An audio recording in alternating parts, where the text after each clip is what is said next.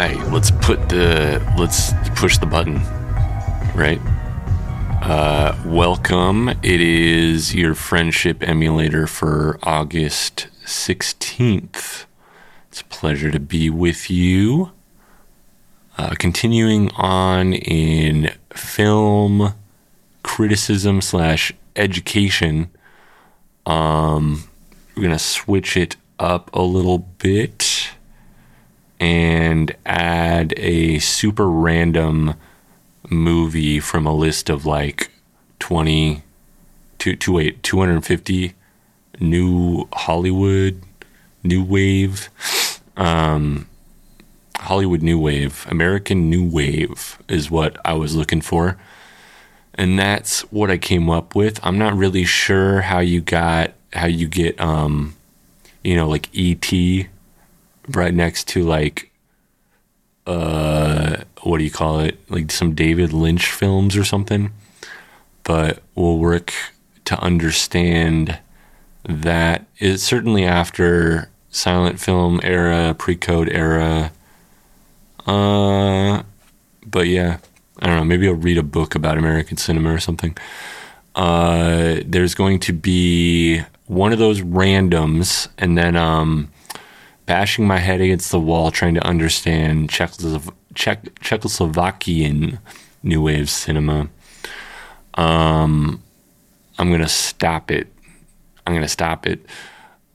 This week I watched Daisies by a very hit lover, or also, which is what I call Vera Hitlova, the director of the oft talked about Czechoslovakian film from 1966, I want to say, Ikarie XB, also known as Voyage to the End of the Universe, 1963. Brilliant little sci-fi situation we've got going on with that one. It's got this space jazz that found me just really going down a rabbit hole, which is the first thing I want to talk about today. The early history of easy listening music on American radio stations around. I wasn't really able to find one from the Seattle area. I haven't really done an extensive search. Might require some archive.org stuff. It's there. Apparently there's a preservation society for one of these defunct ones now. There's one in, I want to say, Pittsburgh. I have it here. It's WHPFM in Harrisburg switched kind of naturally, as you do, from like a quote unquote beautiful music station to like an easy listening station. And I was drawn to this radio broadcast. There's a bunch of like rips of old radio broadcasts that somehow got like recorded onto tape back in the 70s and 80s, and people love it. Not only is this one from I want to say it says 1978 here, February, Harrisburg, Pennsylvania. People love this one, and also it's really good. There's 3 hours of music every 13 or so minutes. There's a guy coming in reading some ads. It's from an era before I was born, when ads got read live by DJs. So some of the things that people said about like the top comments on this YouTube video, growing up in Brooklyn when I didn't get to pick the station, this is what I would call my mother's music, which played quite often. However, there was always a chance to hear a more current song being covered. Now I'm sitting here missing both my mother and enjoying how relaxing this video is.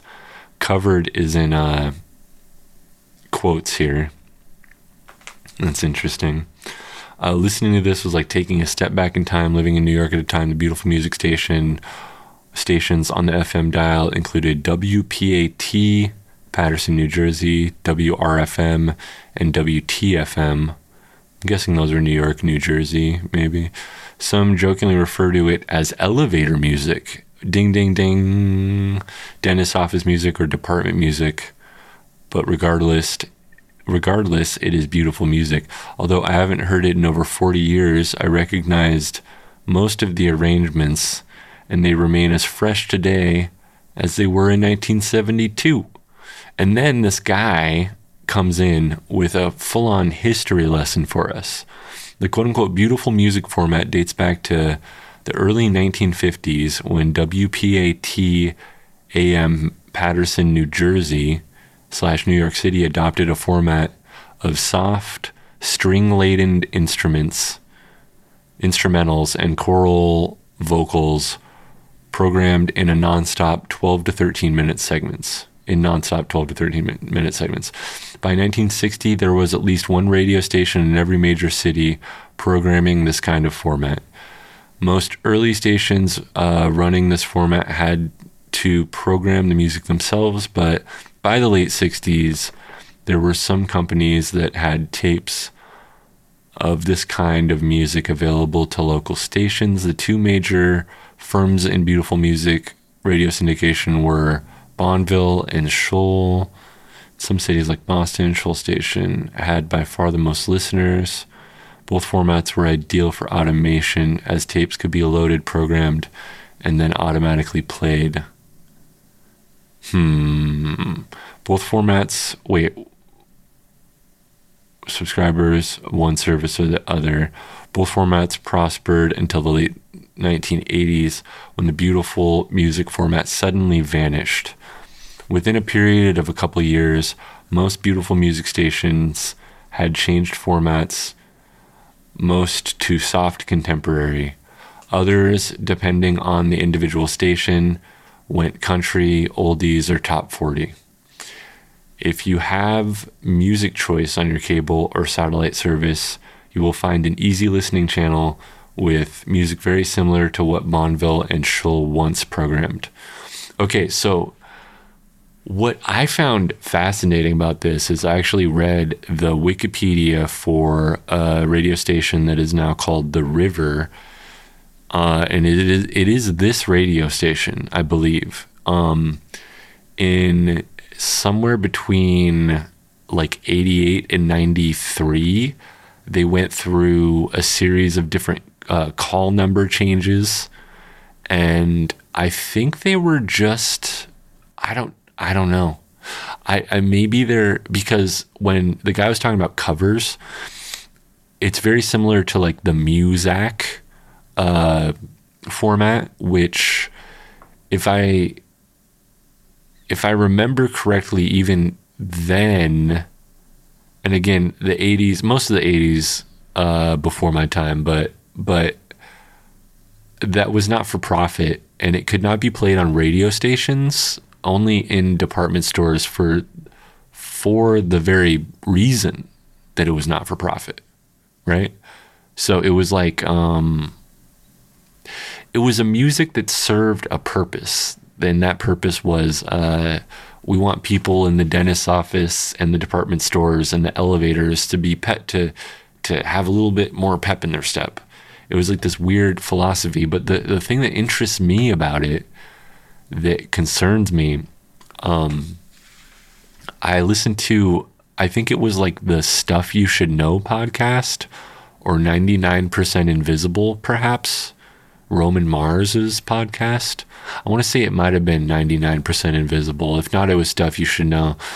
You could probably find it. It's about a musician's strike.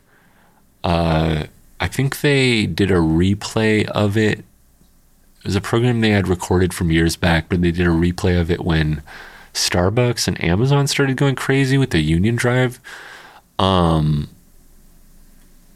There was such a different landscape.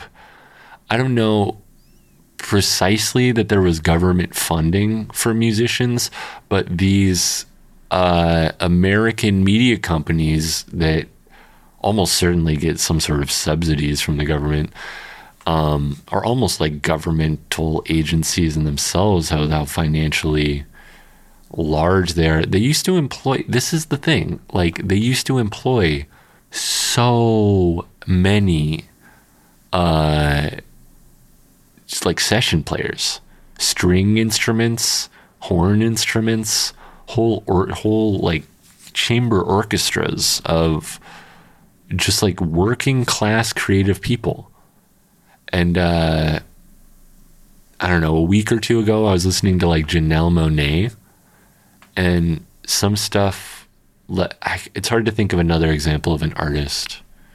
She's a great example of an artist that takes the old style of music orchestration and uses it as this like brilliant, lush, like pastiche over a much more modern, like hip hop sound, hip hop neo soul, almost like, damn. To compare Janelle Monáe to Erykah Badu, it's like it's like neo soul or something. It's like second wave neo soul, but it's tragic that having just a little bit of a stringed instrument, just like real beautiful classical instruments. They used to be a standard thing. Also in the 60s, which I'll talk about with this Ikarie XB1, they had keyboards that were like, the simple fact that they couldn't get like an 80s style, like they were inventing instruments that had what do you call it, dynamics, like sound volume dynamics to them, almost out of necessity. It's pretty interesting. But yeah, beautiful music. I've been listening to these radio broadcasts over and over and over. What I find is that there was bossa nova at the time. It was popular and in vogue from like the late, 1963 for Ikarie XB1 to have like bossa nova space jazz sounding stuff, very ahead of its time.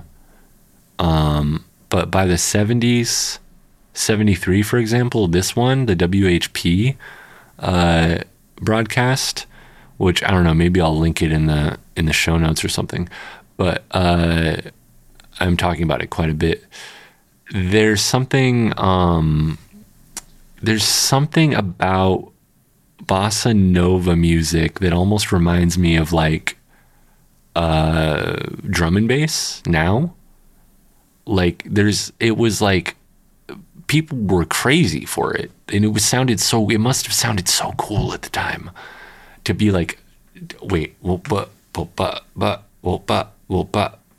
wait, what? And it's like the first time you're just like a random white person from like fucking Philadelphia.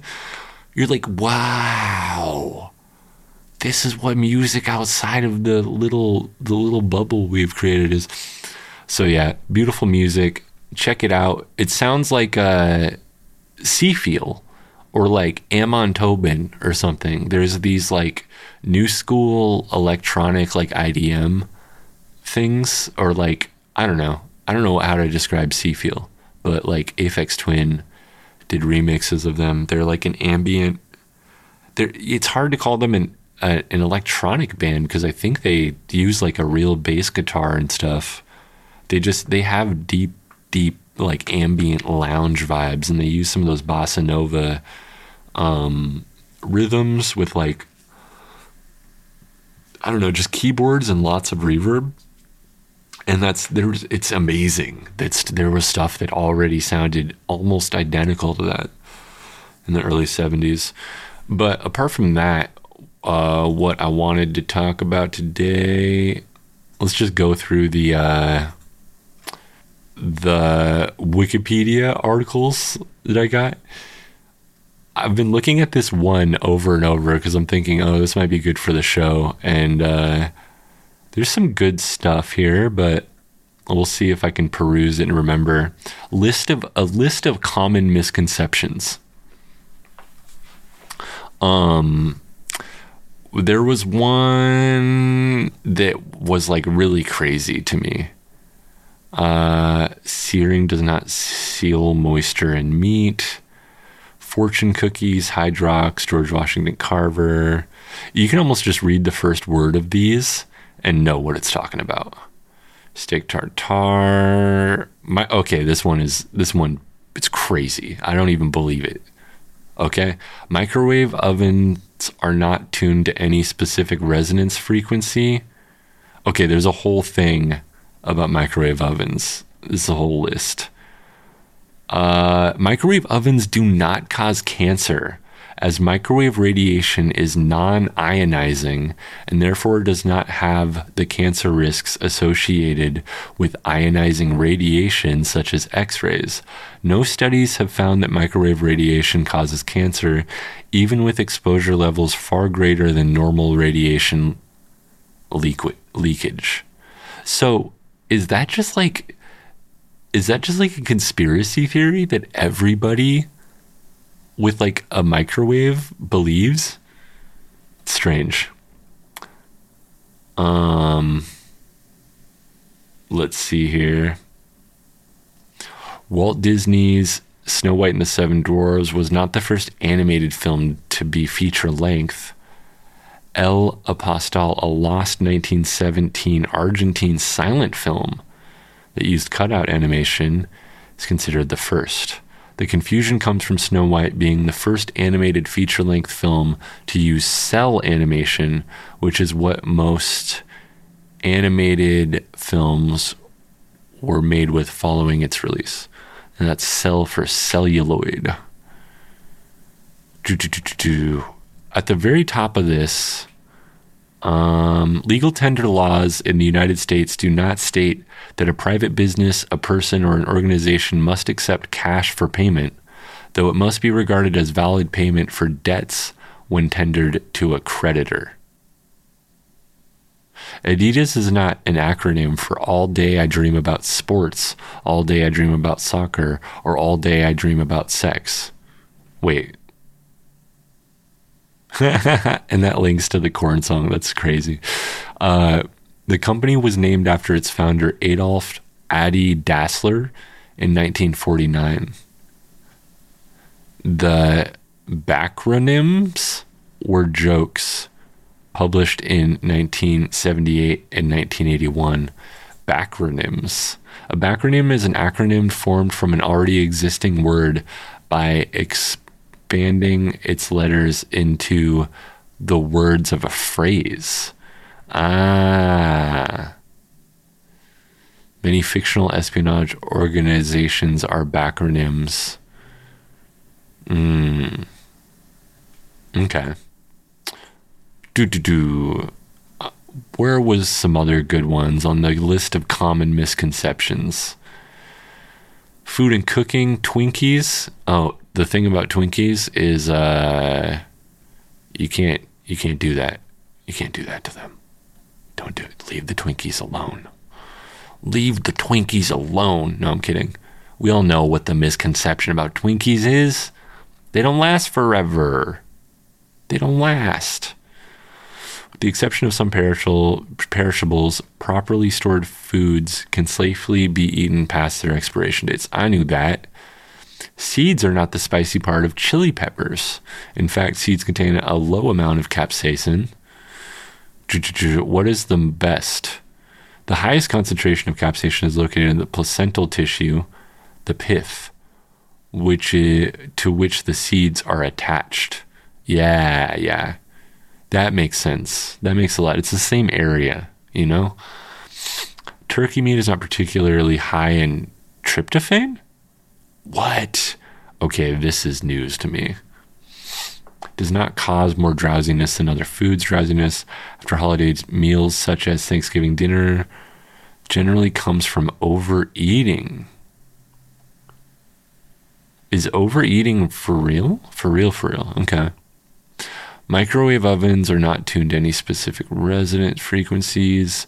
Oh yeah, they don't they only heat up the outer tissue of like, so if you put like a giant breast of chicken that's like already cooked or whatever inside of a microwave, it heats up by agitating the water molecules the first like centimeter or two of like the outside of it, and then the rest of it is just heated by the heat from that. I read that somewhere in here. I was just like, off the dome there. You know, I'm just going off the dome with my common misconception things I learned. Potato chips were not invented by a frustrated George Specht in response to a customer sometimes given as Cornelius Vanderbilt. What? Complaining that his French fries were too thick and not salty enough. Who is Cornelius Vanderbilt? Nicknamed the Commodore, was an American business magnate who built his wealth in railroads and shipping. Oh, so it sounds like sounds like some kind of the Samuel Clemens guy's stories. Eskimos do not have a disproportionate number of words representing snow in their languages. The myth comes from a misconstruction of Franz Boas's original statement, noting that Eskimos had a variety of words for various snow-related concepts. Boas noted that the same was true to a lesser extent for English. See, for example, blizzard, flurry, squall. However, Eskimo languages do have many more root words for snow than does English. Well, wasn't that the root word thing? Language. The Chinese word for crisis is not composed of the symbols danger and opportunity. The first does represent danger, but the second instead means inflection point, the original meaning of the word crisis. The myth was perpetuated mainly by a campaign speech from John F. Kennedy. Oh. Interesting. Ronald Reagan was never seriously considered for the role of Rick Blaine in the 1942 film classic Casablanca. I did not know that. Oh yeah, so in the classic zombie film, George A. Romero's Night of the Living Dead, they don't actually refer to them as zombies, but instead as ghouls. They did use zombies in the sequel, however. Walt Disney Studios, Snow White, Seven Dwarfs, not the first animated. Oh yeah, I said that. Spices were not used in the Middle Ages to mask the flavor of rotten meat before refrigeration was invented. Spices were an expensive luxury item. Those who could afford them could afford good meat. And there are no contemporaneous documents calling for spices to disguise the taste of bad meat. I wonder if it was a serious risk to eat bad, like spoiled meat. Whipped cream was not invented by Francois Vatel. The recipe is attested at least a century earlier in Italy, but the name creme chantilly was only popularized in the 19th century. Catherine de Medici and her entourage did not introduce Italian foods to the French royal court and thus create French haute cuisine. Haute cuisine is like a whole thing. Grand cuisine is high-level establishments, gourmet restaurants, and luxury hotels. Meticulous preparation and careful presentation of food at a high price. Okay, it just means expensive food.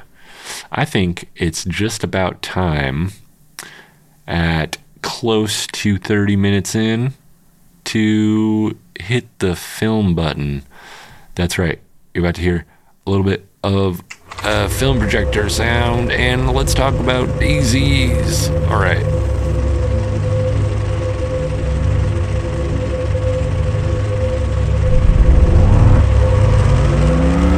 And we're back. One of the things I didn't mention here, the fortune cookie thing. What do you think the fortune cookie thing is?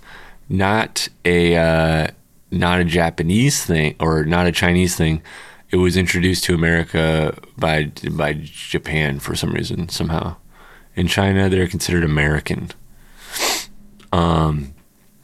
Another weird thing that I learned about, pad thai. It was probably from one of these. Freaking pad thai was invented by the Thailand government in like the 40s or something. It's very interesting. Anyway, we're going to talk about Daisies, but first and foremost, all right, so what is my obsession with Czechoslovakian New Wave cinema? I don't know, right? And I just, you hear about it, I guess, a lot. I don't know. It's something I always had like curiosity about. In trying to formulate some sort of cohesive thoughts about what it all means, I don't know. I was sort of, I guess, reminded by a supporter of mine that one of the things that I'm a lot more interested in is the sort of global class struggle that's been going on here for a while between the haves and the have-nots, aka the northern people and the southern people. But yeah, it is I guess kind of a weird place to be in, not knowing what to say. I don't know. Not knowing what to say about a predominantly white nation. I suppose it's right that I was criticized for it because, there were, from Nelson Mandela to, I think, South America to places in Asia, South Africa, North Africa. Anyway, The Battle of Algiers is a film, a classic, highly regarded movie that we will be promptly adding to 3 weeks out. We like to plan 3 weeks out here.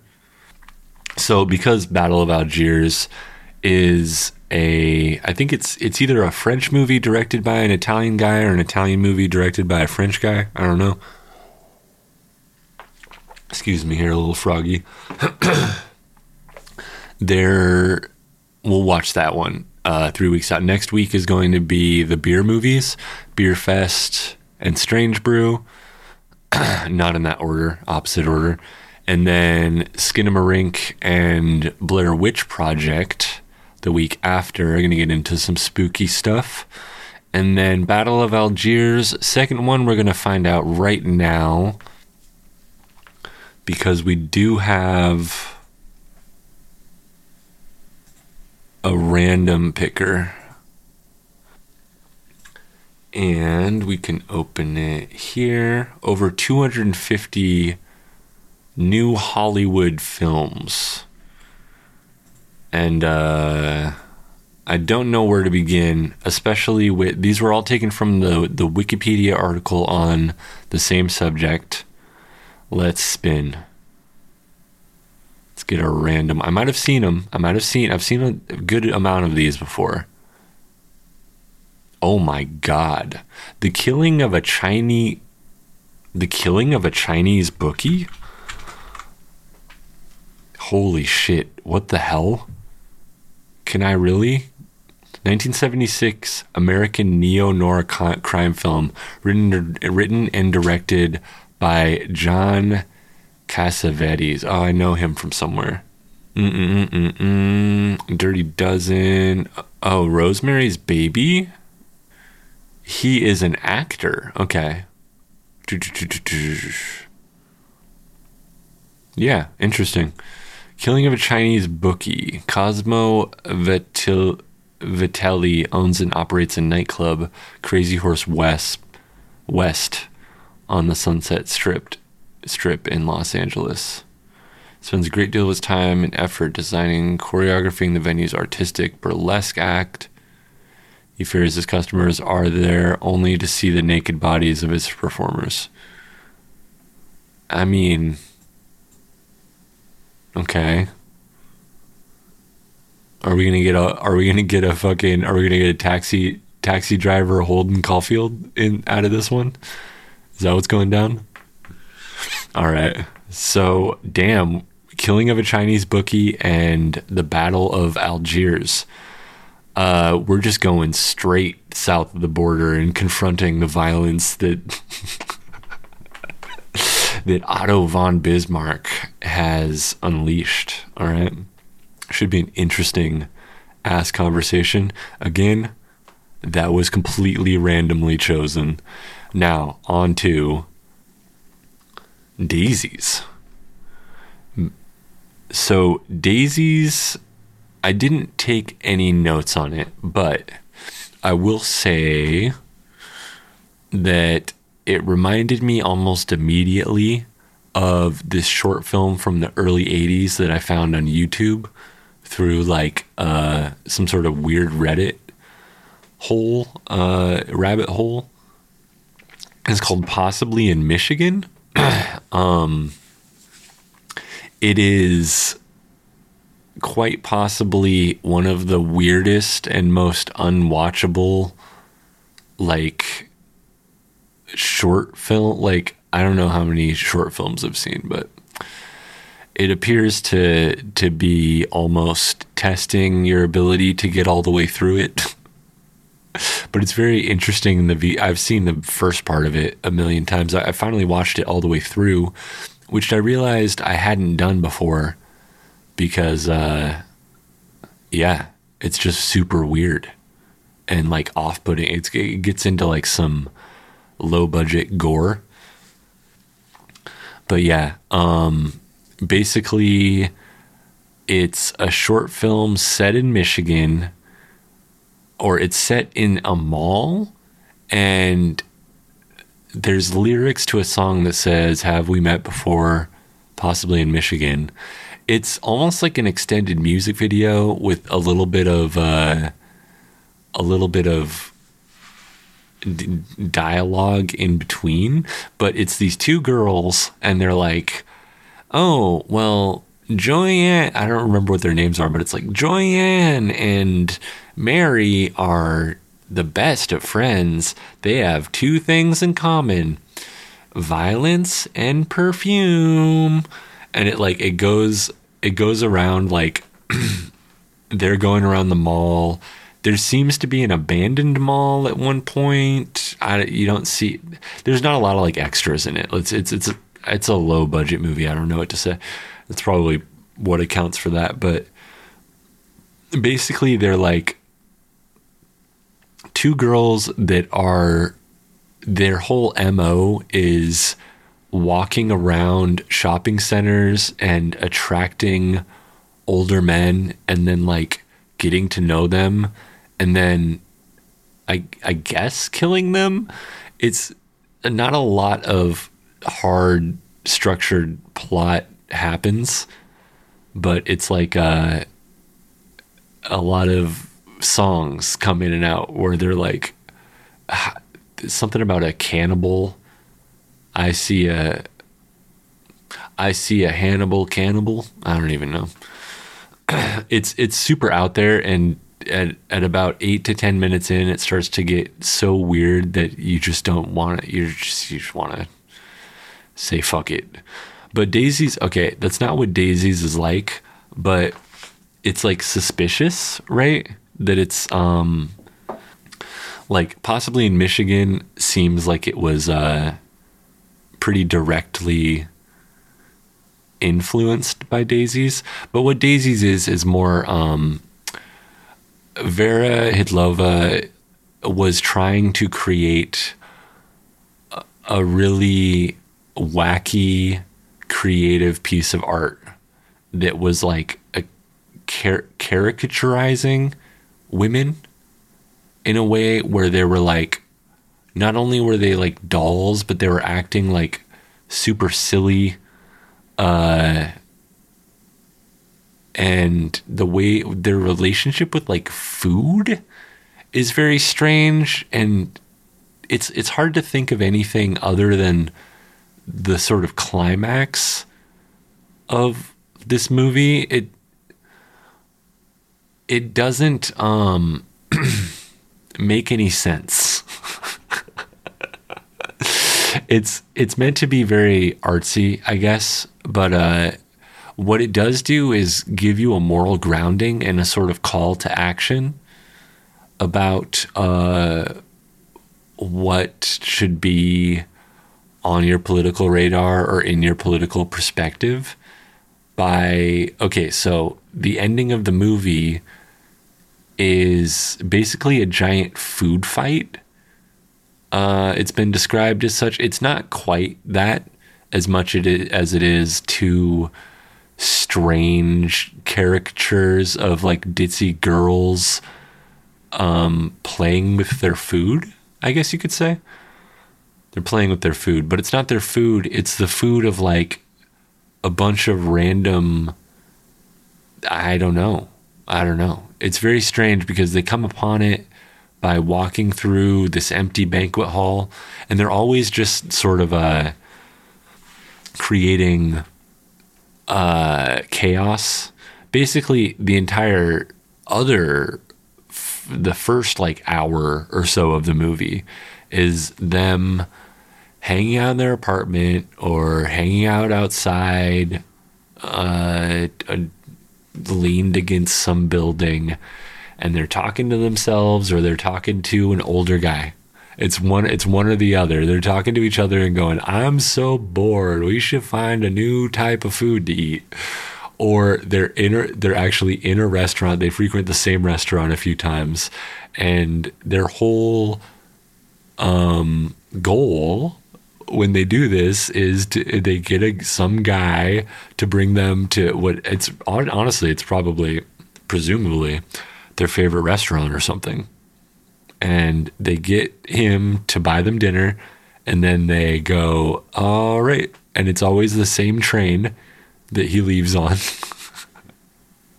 And it's kind of awesome. They're using their like looks for this seductive purpose of kind of just getting free food.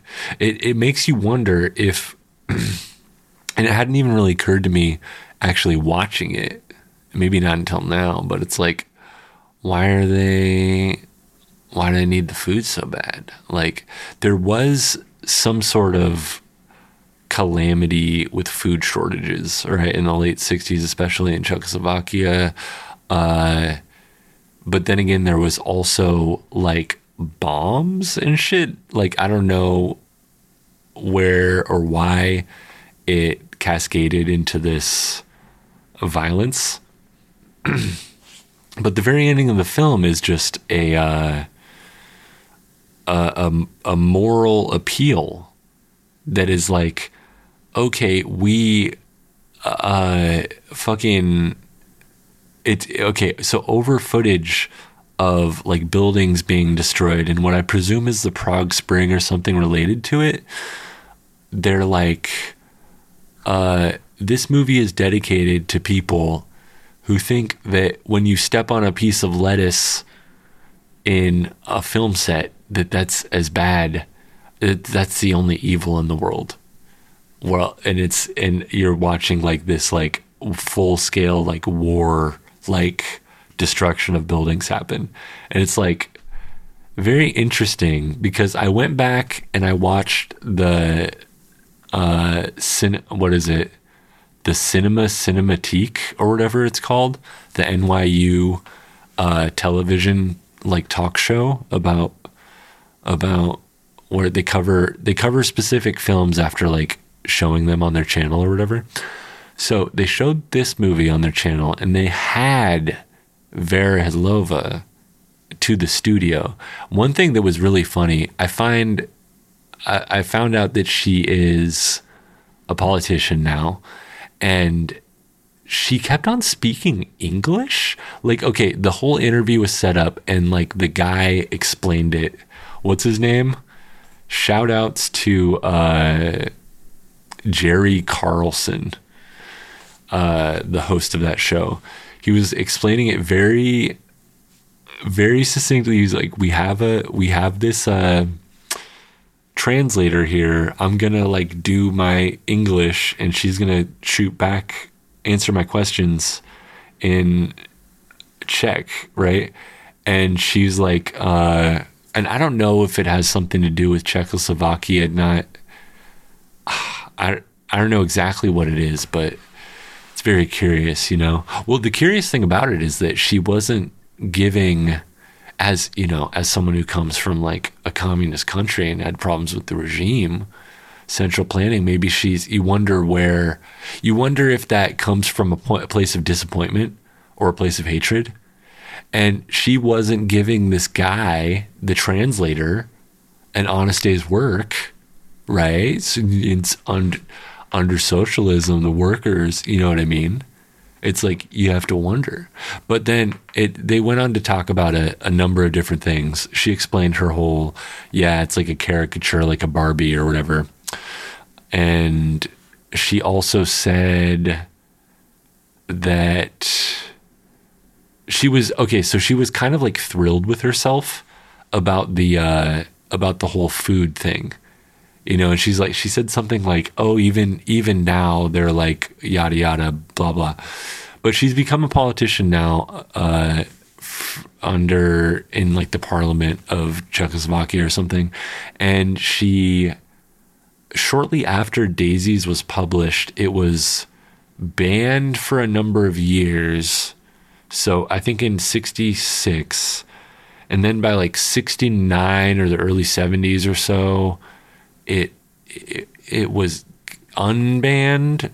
I think, don't quote me on this, but the government approached her and essentially asked her to like make like watered down versions of her previous works. And she's directed like a good 20 plus films. I want to say maybe in 40. She was very excited to be talking about like her new projects and stuff. And I think this episode must have aired, I didn't take that part down, but I think it must have aired in the 2000s sometime. It's a super weird movie with a lot of super weird editing choices in it. It doesn't have too much of a structure, but it will make you sort of laugh out loud and how silly it is, especially with, I think the funniest part about the most entertaining and best part of the film is when they just keep repeatedly throwing these old men onto the same train platform after coming from the same restaurant and getting free food because they were like wearing a cute dress or whatever. It's very funny. Other parts of it are a little bit like cringe and like XD so random Hot Topic style. You know what I mean? I didn't really take too many notes on it. I just thought it was goofy, you know?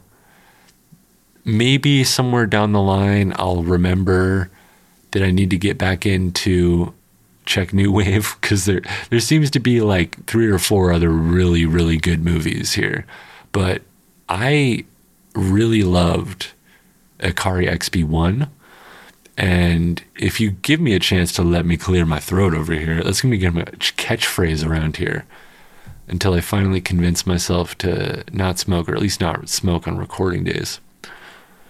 We're going to talk about Ikarie XB1, Voyage to the End of the Universe, and its brilliant space jazz. That's right.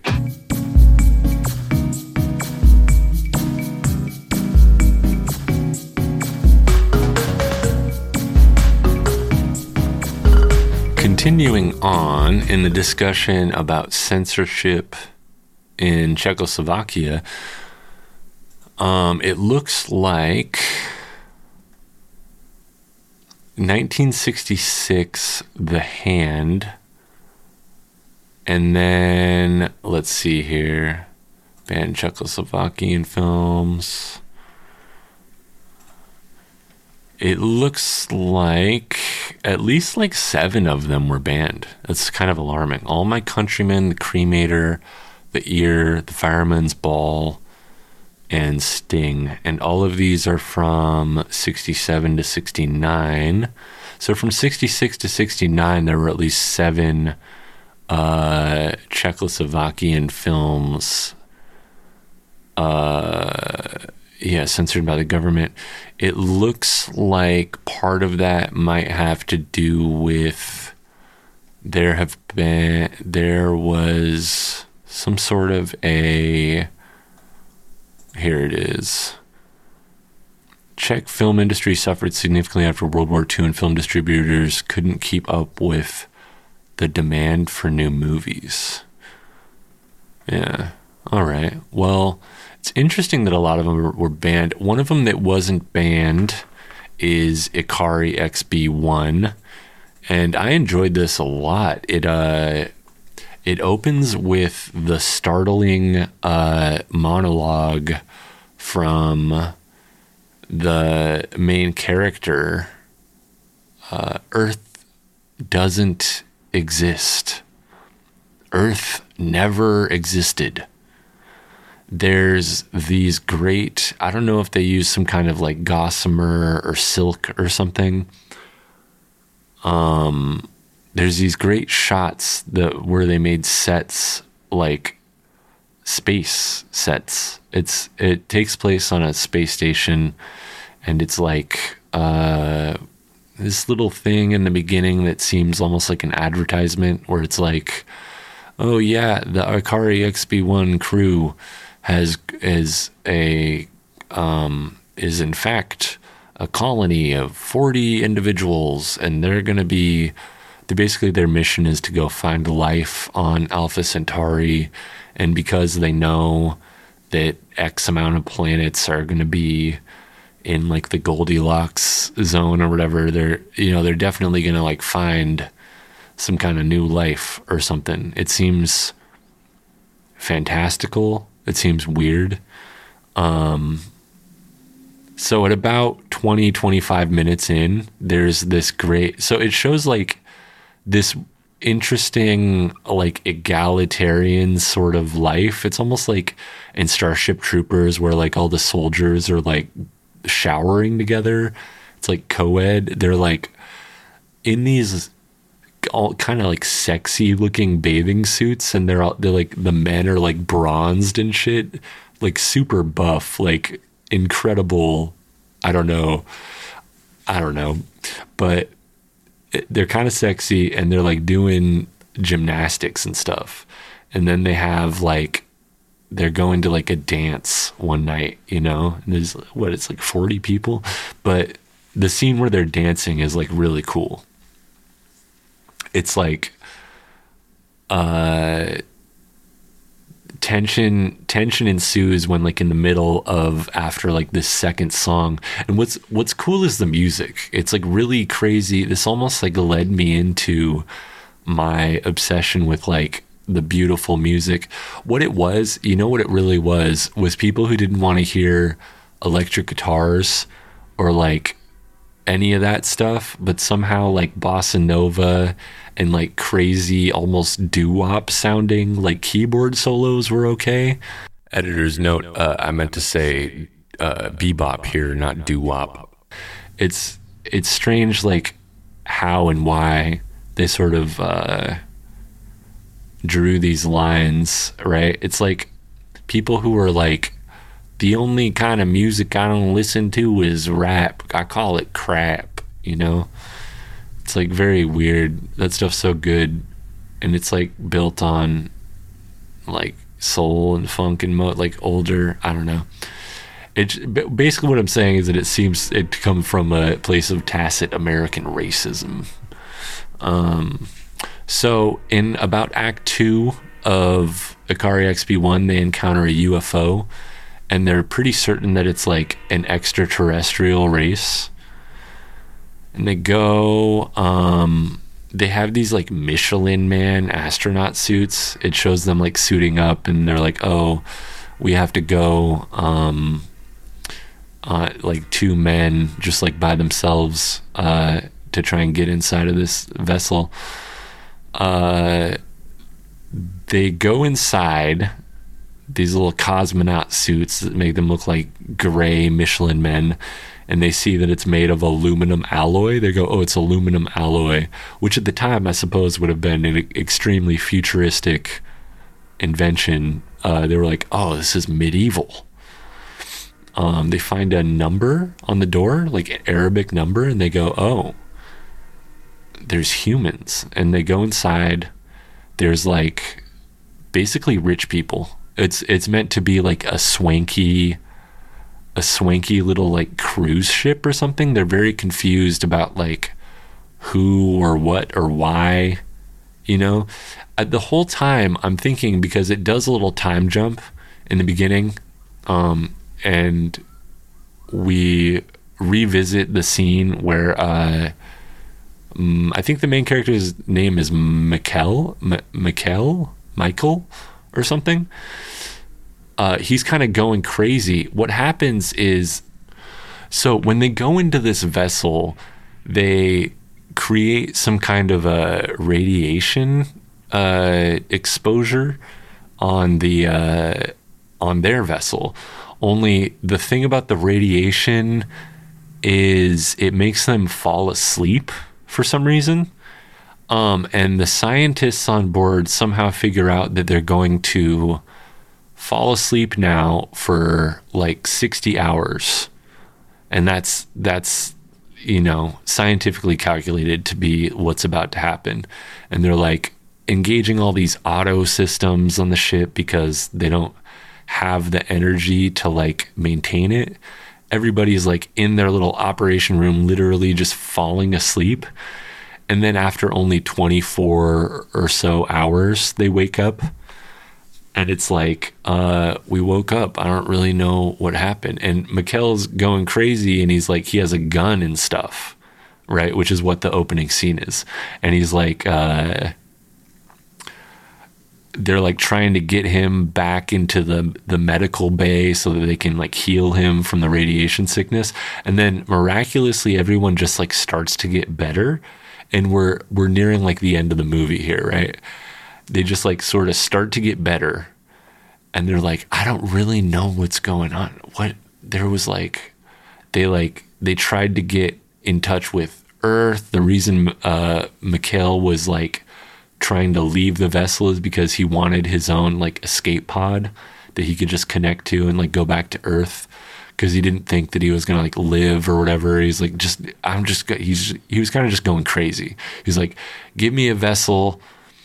I want to go back to Earth. Like that. He's like all fucked up looking. He's sweating. There's like lesions on his face and stuff. And then things just miraculously start to get better until they realize that they're like approaching some planet. And I don't know. I almost didn't remember this part. I was watching it on stream or something, and I like didn't remember. Wait, how did the movie end again? I'm so confused. How did it end? And it's very weird. So basically a force field goes around them, and they approach this planet, and it looks exactly like Earth. So I guess you're meant to, after the fact, think about the UFO, they were just like humanoid. It wasn't actually humans, but it must have been humans because they used our number system. But then they had radiation, but then, I don't know. It's like a miraculous little ending where it's like, oh, wow. And then it like zooms in. It's like, this is like a whole civilization. It looks very similar to some American city. It probably is like an actual shot of some American city. But it looks nice. I don't know if it looks like more futuristic than 1963 or whatever, but it looks nice. And anyway, I don't know how to look at this movie. I don't know how connected. I don't know if I know enough about history, you know, to like connect this to some broader metaphor. But it seems like sort of at the halfway point, they're kind of just like, well, we either need to keep going or we need to turn back, because we have radiation poisoning or whatever. And like some people want to turn back. And if that's like some sort of metaphor for like communist society and whether to give up on it entirely after pitfalls, I don't know, but it's a profoundly different movie from the same sort of group of directors as Valerie and Daisies, and it's just not random like that. It gets hectic, almost like a Safdie Brothers movie or something, really stress-inducing, and it picks its moments when to do that, but it doesn't have like random things happening.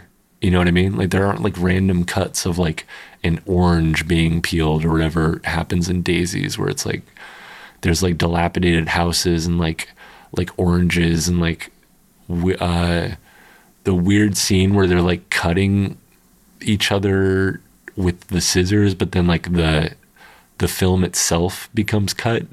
It's just like, okay, that's trippy, but like, what is that? What there's not really much of a story there, you know.